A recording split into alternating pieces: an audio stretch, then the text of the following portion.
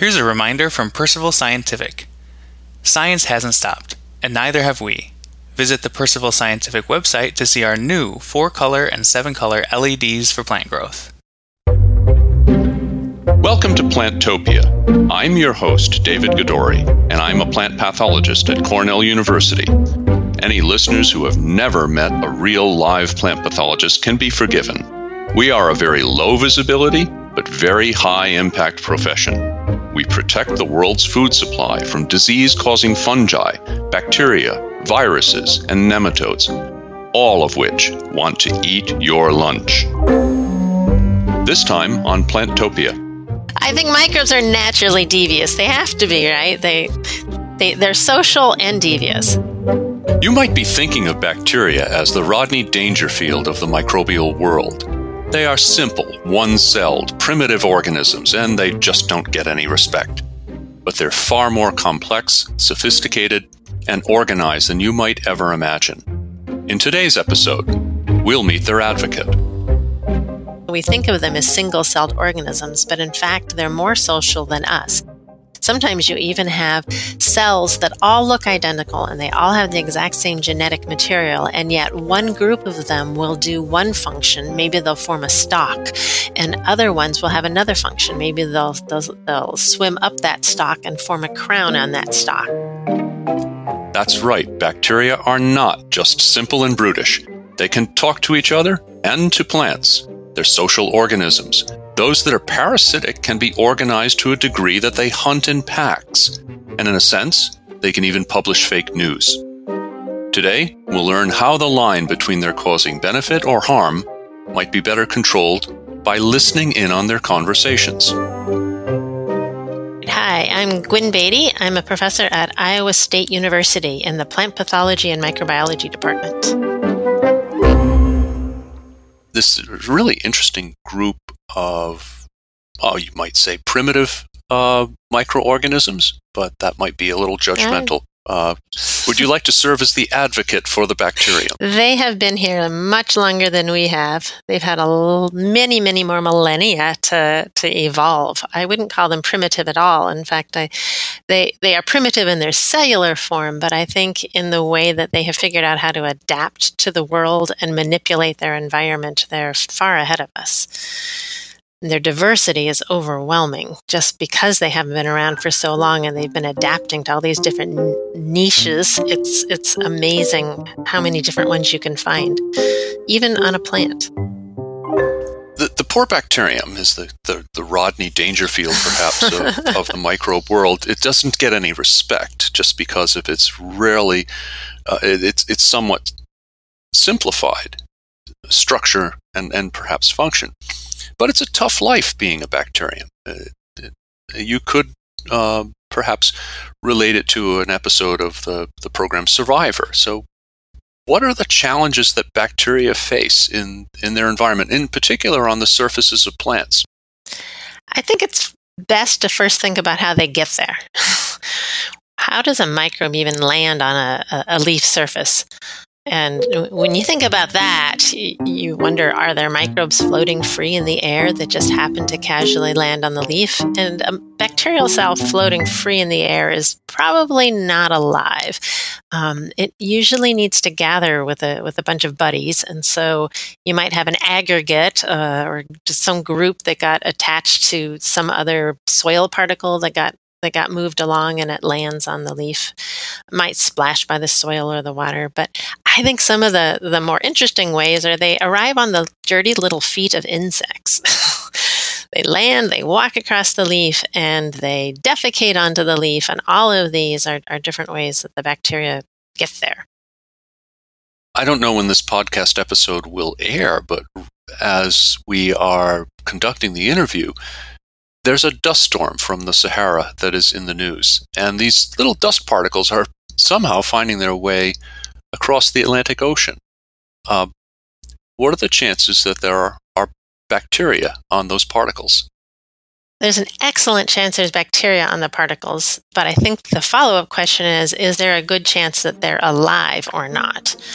bacteria in the air tend to have the greatest chance of living if they're encased in some organic material, like a piece of snot. If you have their bacteria that are attached to a plant or an animal part or an earthworm part, and it gets cast into the air, the more it's enveloped in the slime material that comes from other organic substances, the greater chance it has to survive.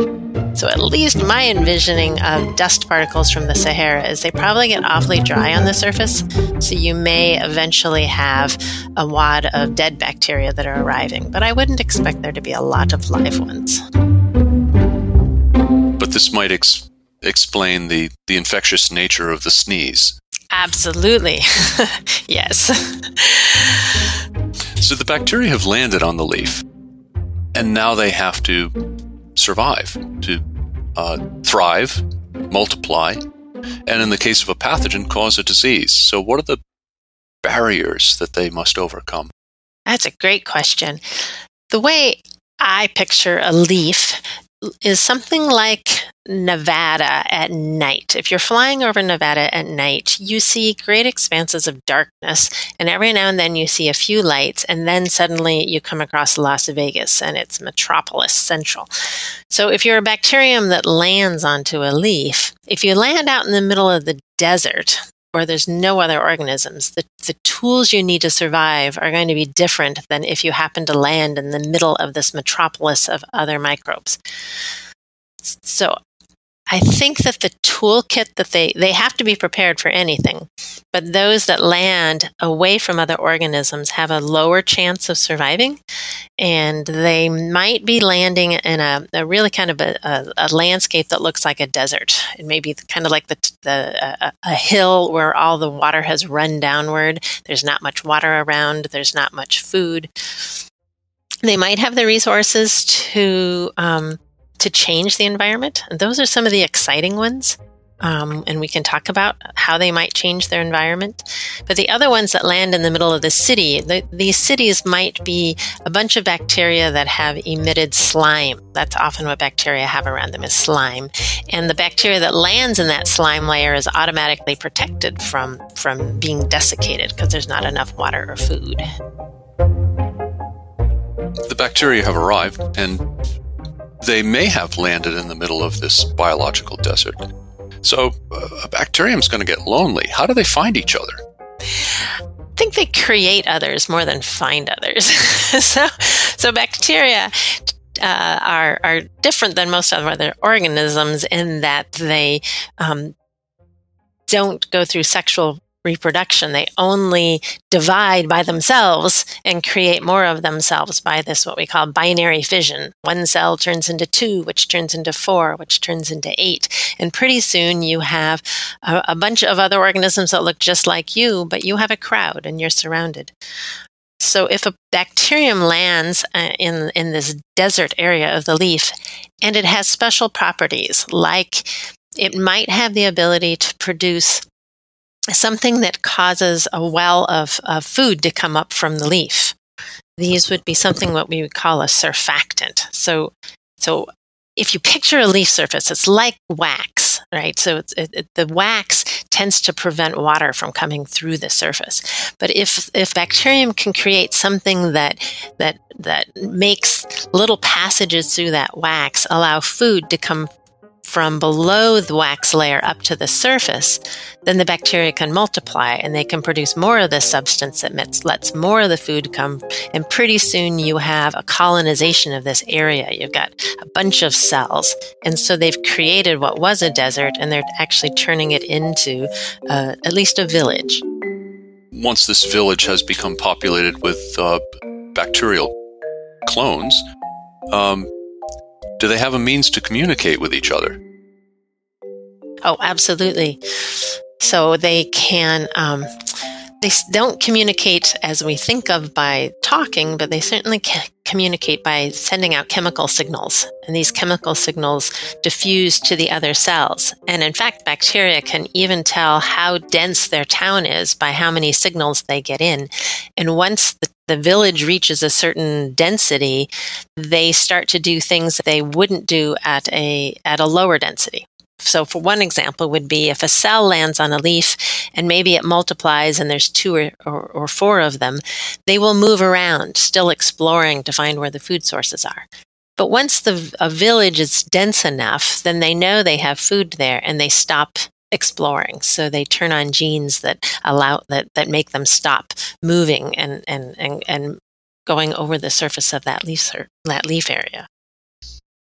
So we have urban planning among single-celled organisms.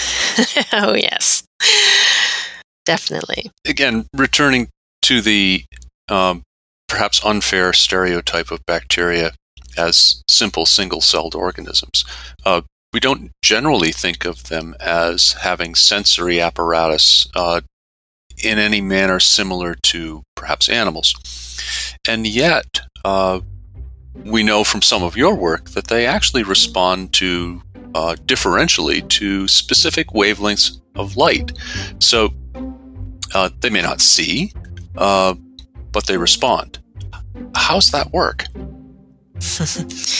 Yeah, it's a fascinating area. So when bacteria land on a leaf, you think about the what they're seeing, and their environment looks like it's filled with signals like lack of water or presence of water, lack of food. But light is a major universal signal that you find on the surfaces of leaves and soil and so many properties of the earth. And so it's not surprising that over the millennia of exposure to light, bacteria have evolved proteins that when they see light, they change their shape, and that allows that protein to now interact with other proteins, which eventually turns on genes that let the bacteria do something that maybe takes advantage of the fact that they're in light.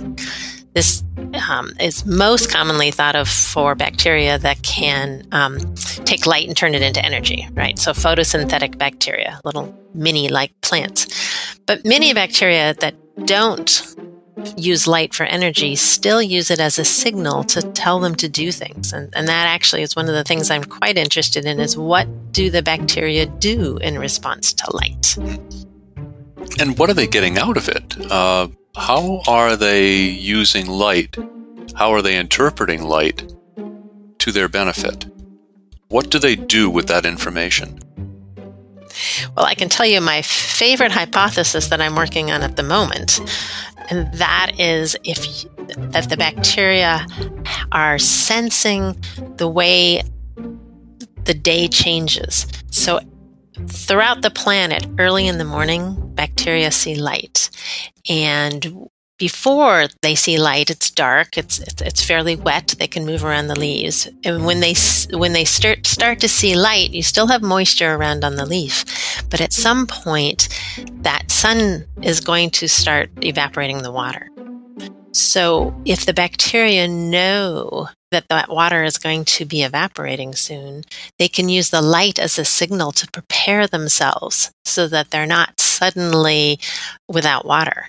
So they can start to change their cellular structure and hold on to more water so that when this change comes, they're ready. So I think of this as an anticipatory signal, that light is something that allows bacteria to anticipate changes that are going to happen in their environment as the day starts to progress. So we see sunlight as white light, except when there's a rainbow out. As scientists, we know there are different wavelengths of light. The bacteria know this as well? Yes, they do. So they have proteins that actually sense different wavelengths of light. And this is, I think, one of the ways that they can tell what time of day they're in, right? In early morning, you tend to have far red light coming in. And as the day progresses, the blue light is scattered less through the atmosphere, and so it reaches the leaves. And so bacteria will see more blue light as the day goes on. And so they can do things early in the morning when they see far red light that may be different from what they would want to do in the middle of the day. So one example of what they might want to do is move into the leaf. So leaves have have openings, doors, the stomates. And if the bacteria are able to go through the stomate, they get inside the leaf and they may do different things there. For example, if it's a pathogen, it may want to multiply there. So it might be that early morning, the bacteria want to move around, and maybe in the middle of the day, not so much because it's dry and the stomates may be open or closed. So they're using light in a way to adapt to the plant's response to light. I think this is another way to look at bacteria responding to light it's kind of a dance between the bacteria and the plant. And the plant is responding to light and opening stomates and turning on photosynthesis and turning it off. And the bacteria have reasons to dance in a different way. For example, when the plant is fixing a lot of sugars and making them, the bacteria may want to be where the sugars are. But when the plant is no longer doing that, it may want to be in a different place. So it may use light signals to allow it to better exploit what the plant has to offer.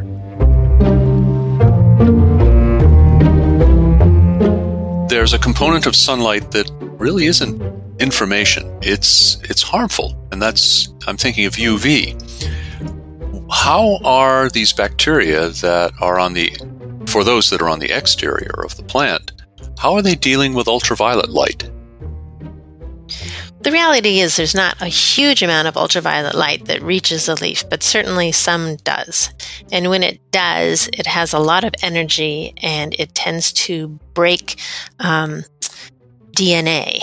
And those breaks are essentially mutations. And so the bacteria that are on leaves have enzymes that repair these DNA breaks that occur.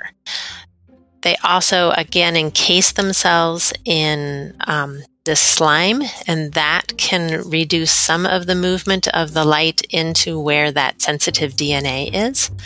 And there's probably other ways that we don't know all the different ways that they protect themselves from UV light. I kind of work in this area now in using ultraviolet light to actually suppress plant pathogens. And the old maxim applies, the poison's in the dose, while the irradiance of UV coming in, it might be at a very low level. Over a long period of time, you can accumulate quite a dose. So imagine these protective and avoidance mechanisms might be quite important in survival. Absolutely. And I think if you start looking at where the bacteria are on a leaf, you generally will find a lot more on the lower side of the leaf than the upper side of the leaf, which is one of the ways that there's avoidance. It might be because they were killed on the leaf surface. But as I said, if they can get into the leaf, they also can have some protection just by the fact that the plant is absorbing some of that light. Plantopia is brought to you by the American Phytopathological Society, or APS, to honor the United Nations celebration of 2020 as the International Year of Plant Health. Healthy plants can help us solve world hunger, stabilize the world's climate, protect our forests, and add beauty to our lives. Now, back to the show. So we've all met people who might be described as perhaps, he's not a bad guy once you get to know him, which is a nice way of saying he's a jerk, but you'll get used to it. So are there bacteria like that where they tend to trend towards something that you could perhaps kindly call symbiosis, but is perhaps less than that? I think if you think about bacterial interactions as either beneficial or detrimental to a plant, you're going to find the full spectrum. I like to think of it as the bacteria in general live on the plant without doing any harm initially, and then maybe they evolve to take more than their fair share. So they start to become more of a pathogen. They are causing the plant to release more nutrients than the plant can easily put up. But if the bacteria can keep evolving to the point where they actually start giving something back, so we have mostly bacteria on the roots that we know do this. They become more symbionts.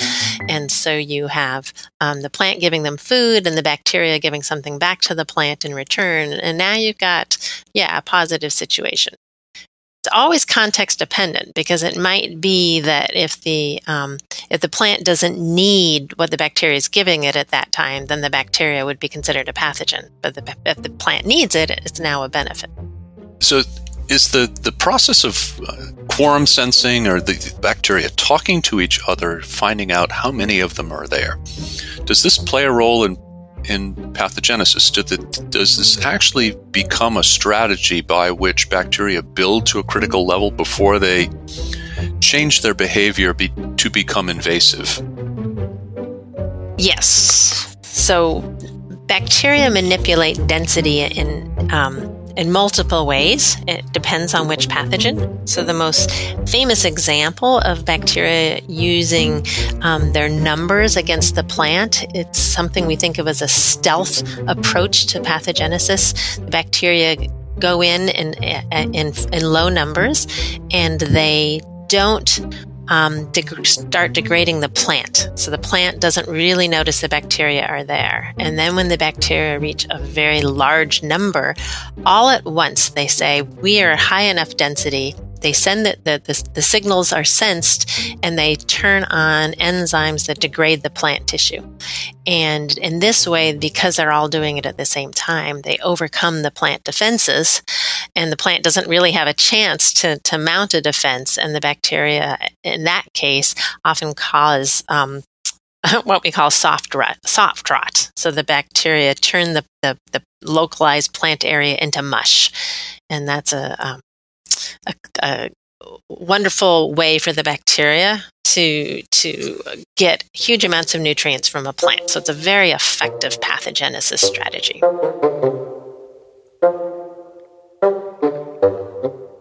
It sounds like it's such a complex war of information between the plant and the pathogen. How has this information been used to perhaps tilt the game in the plant's favor? I'm thinking by plant breeders. Yes. So in a sense, you can think of plants as listening in on a conversation between the bacteria. So when the bacteria are mounting this multiplication of numbers without sending their signals out, they are undercover.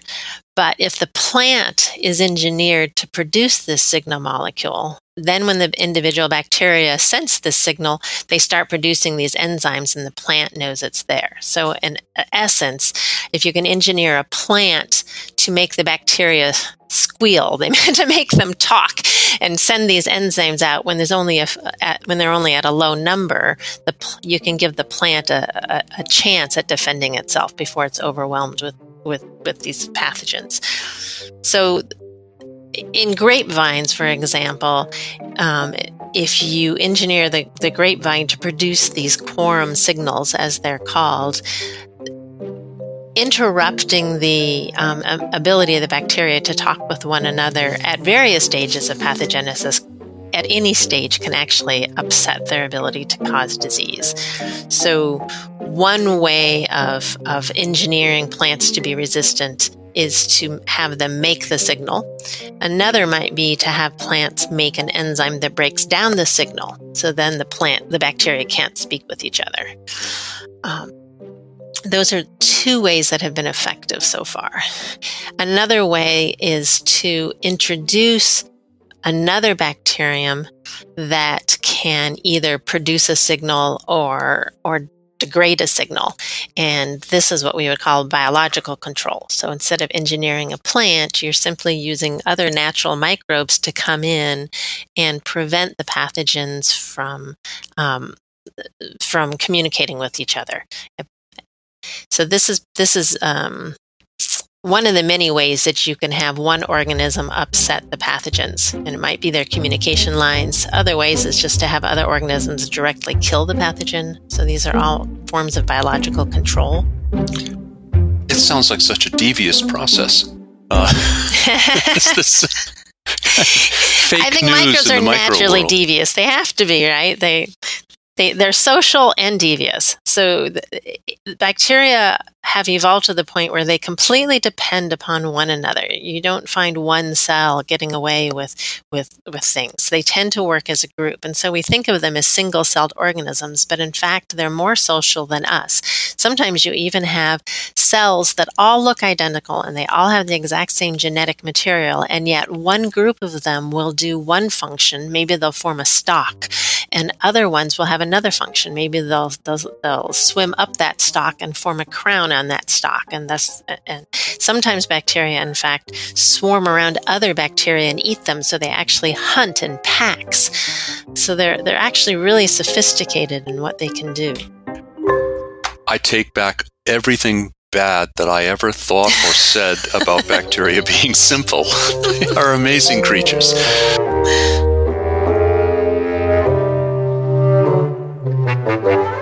We've talked a lot about pathogens. I guess I'd like to talk more about the good guys, the ones that actually benefit the plant. So another area of the work that I'm quite interested in is the fact that plants have evolved to depend on their microbial residents as partners to help them through tough times.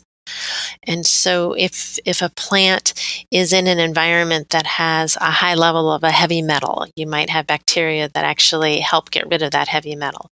But if you have plants that are in an area where they don't have enough water, it turns out the microbes can be really beneficial in helping to funnel water to the plant. And without those microbes, the plant might not survive. I think this is one of the most exciting areas of research at the moment, is understanding how plants have developed partnerships with microbes that help them get food, help them get water, help them break down pollutants that are inhibiting their growth. All the different ways that microbes are benefiting plants that we not only haven't understood, but we haven't even really set up to understand, because we've been trying to grow in agriculture, we've been trying to grow plants under these perfect conditions. We give them all the food they need. We give them all the water they need. We put them in a soil that we don't expect to do anything except support the plant so that they can use the food and water we give them. But if we grow them under less ideal conditions, the microbes can help out a lot. And I think agriculture will benefit from depending more on these microbial functions. Do plants have anything akin to the gut commensals that you might find in mammals, where we depend upon bacteria in our digestive tract to help us gain access to nutrients? Yes, absolutely. So roots, we've been talking about leaves some, but the roots of plants are coated with microbes. And these microbes are doing just what many of the microbes do in our gut. They're transforming the nutrients that are in the soil and putting them into a form that can be taken up by the plant. If you try and grow a plant in the absence of microbes, like if you grow it in a sand that you sterilized, you'll notice that plant is not healthy. They completely depend upon these microbes for abundant growth. They might stumble along, but they don't grow well. They need communities of microbes that are definitely transforming nutrients. But what you find is that these communities are actually really, really complicated. There's as many different microbes in there as there are stars when you look up in the sky. There's just a lot of diversity, and we only understand a smidgen of those functions. I've grown grapevines in sterile tissue culture, and I can attest to the fact that they don't look like anything grown in a vineyard. Yeah. They're all of 3 inches high, and they never get much bigger than that. And the plants not only form these partnerships that we often don't really recognize, but the microbes form partnerships with other microbes. So if you get bacteria and you think you've isolated it and you're growing this, what you think is a clonal population in the lab, more often than not, there actually is a very low number of a different organism that's also present, that they're dependent on each other. I mean, if you think about this, it's just like people, right? We rarely grow as independent units.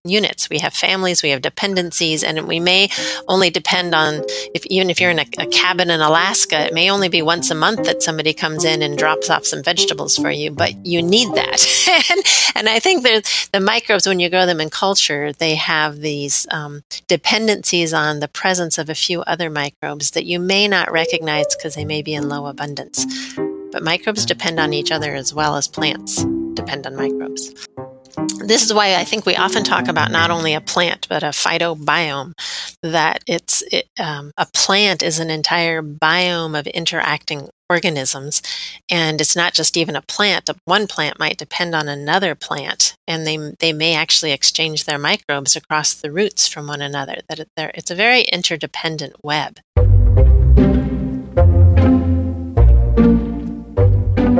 For more information about the International Year of Plant Health, visit us at plantopiapodcast.org. Thanks for listening. Our show is produced by John Bryce. Thanks also to Mark Gleason, Jim Bradeen, Laura Isles, and Roshni Karati. I'm your host, David Gadori, and you've been listening to Plantopia.